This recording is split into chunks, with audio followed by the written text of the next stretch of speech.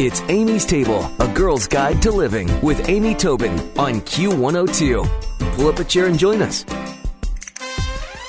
Award-winning journalist Nina Simonds is one of the country's leading authorities on Asian cooking, and her website, spicesoflife.com, is featured on sites like The Daily Beast. She's a contributor to Gourmet Live and Epicurious.com, and she's joining me today on Amy's Table. And Nina, I love your new book, Simple Asian Meals, and I'm curious, how did you get introduced to Asian food? Well, actually, it started when I was 19. I had studied a little Mandarin in high school, and I decided to drop out of college and study food, language, and culture. Originally, I had thought of going to Paris, but then my fate changed, and I decided to go to Asia. And I went there at 19 and was fatefully introduced to a woman who had a wonderful cooking school where some of the best chefs in the city taught the regional cuisines, and I felt at home there, and I stayed there for 3.5 years. Wow. Isn't that interesting? It's like life blows you where you need to go, and you needed to go to Asia, not France. What do you think are some of the things, with your passion for Asian cuisine, what are some characteristics of it or some attributes of it you wish more people knew? Well, I think that, first of all, this book is all about debunking the myth that Asian food is labor intensive. I think that given what we have, the variety of foods in the supermarkets, I think the food is available in condiments are there that we might not have been able to purchase except at a specialty Asian store. And this book also encourages people to use some of the convenience foods, pre-cut, washed vegetables, as well as the different whole grains that are in the market. So I think people tend to think of Asian food as, cooking it as being very labor intensive. Mm-hmm. And what I try to do in this book is to show people how fast and easy, delicious, and of course how healthy these meals can be. Well, you've got tips in the book that talk about debunking it. You tell easy ways to cook Asian on the weeknights, and some of these tips apply to any cuisine and are good to keep in mind, and that is use the weekend to shop and plan meals. And without a plan, you're just not going to eat well. Wouldn't you agree? Yes, absolutely. I think it does take a little bit of strategic planning. And as you said, this doesn't just apply to Asian cooking. It really applies if you want to get a really good, wonderful dinner on the table for your family or yourself or your partner, then I think that you have to do a little bit of advanced planning, and the weekend is the perfect time to do that. But I like your tip about preparing large batches of staples like rice and grains and freezing individual bags and defrosting them. When I tell people the tip of cooking rice, they're like, frozen rice, what? And I think to myself, have you seen what's in the freezer case at the grocery these days? This is not a revolutionary idea, but it saves you so much time. That was actually how I got the idea to do this. Yeah, and it's great, isn't it? One day, I was just desperate for time, and I was in either Trader Joe's or Whole Foods, and I thought, I don't really have a grain, and I just looked. But I also think there are these wonderful grains that are like whole wheat couscous and quinoa that really only take 5 to 15 minutes to cook. Right. And they're, those are something that you can make and immediately. But the grains that require longer cooking, I just cook up a batch and freeze them in, Ziploc bags and label them and take them out. And from frozen, I can defrost them in my microwave and have a wonderful steaming basmati steamed basmati rice. Well, I think if I could stand on the corner and shout out advice to people, I think that's it. It's the planning, it's the making, it's the freezing. You talk about even making marinades and spice rubs in advance and in bulk, and Absolutely. it really makes everything so much easier. You also talk about effortless Chinese chicken stock and the basic Japanese stock. How important are those elements to the rest of the dishes?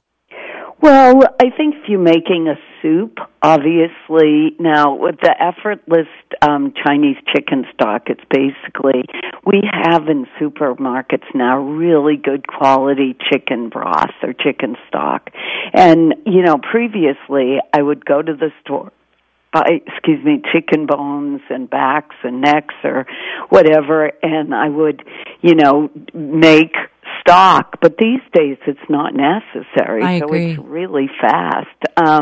So if you're making a particular soup, and that's why it's in the hearty soups chapter, then it is very important. But otherwise, with many of the dishes, you can just actually use water in many of the stir-fried dishes. You don't need stock. Well, when many people think of Asian food, they do think of stir-fries, and it's clearly a big part of the cuisine. And can you share a little bit of the tips for putting out a great stir-fry at home?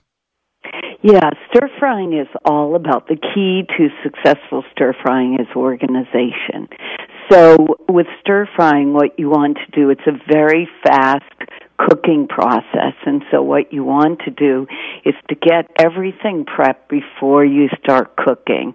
And so that's why, as you were saying before, very often I'll marinate meat. I do over weekends. I'll prepare a basic marinade in a jar and keep it in the fridge so I can just cut up meat and dump it in. But, I do look for quicker tips, and if you were making a chicken stir fry, you could use technically a rotisserie chicken, chicken pieces from a rotisserie chicken, and replace that with in your stir fry. So I think first of all, getting the food all prepped, heating the pan. It should be really hot. You don't necessarily have to use a wok, but a good pan, large pan that's sort of heavy and will retain heat is good. So a heavy skillet is excellent. And I would say you can temper the heat, put the heat on high, and if you feel at all if things are going too quickly, just take the pan on, and you don't have, say, gas, you have electric, then that works beautifully. Then just move the pan on and off the heat. I also recommend, if you are in the market for looking for a wok, that you do buy a flat bottom wok, because and they're available really at any kitchenware store or in a Chinese market. And I don't use the collar with the wok. I think the stand, it really elevates the pan from the heat, and you really want the pan right on the heat. So if, for instance, if people are worried about stability, they have a gas stove. Very often what I do is I turn the burner, the little grill that goes in the burner upside down, so it sort of holds the wok in place.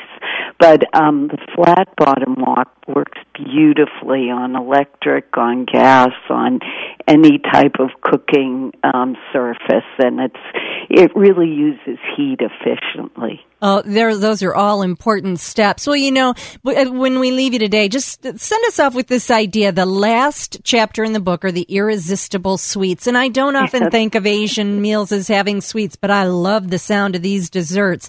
Did you add them for the American palate, or are more Asian families just throwing desserts I added them for myself, to be very honest.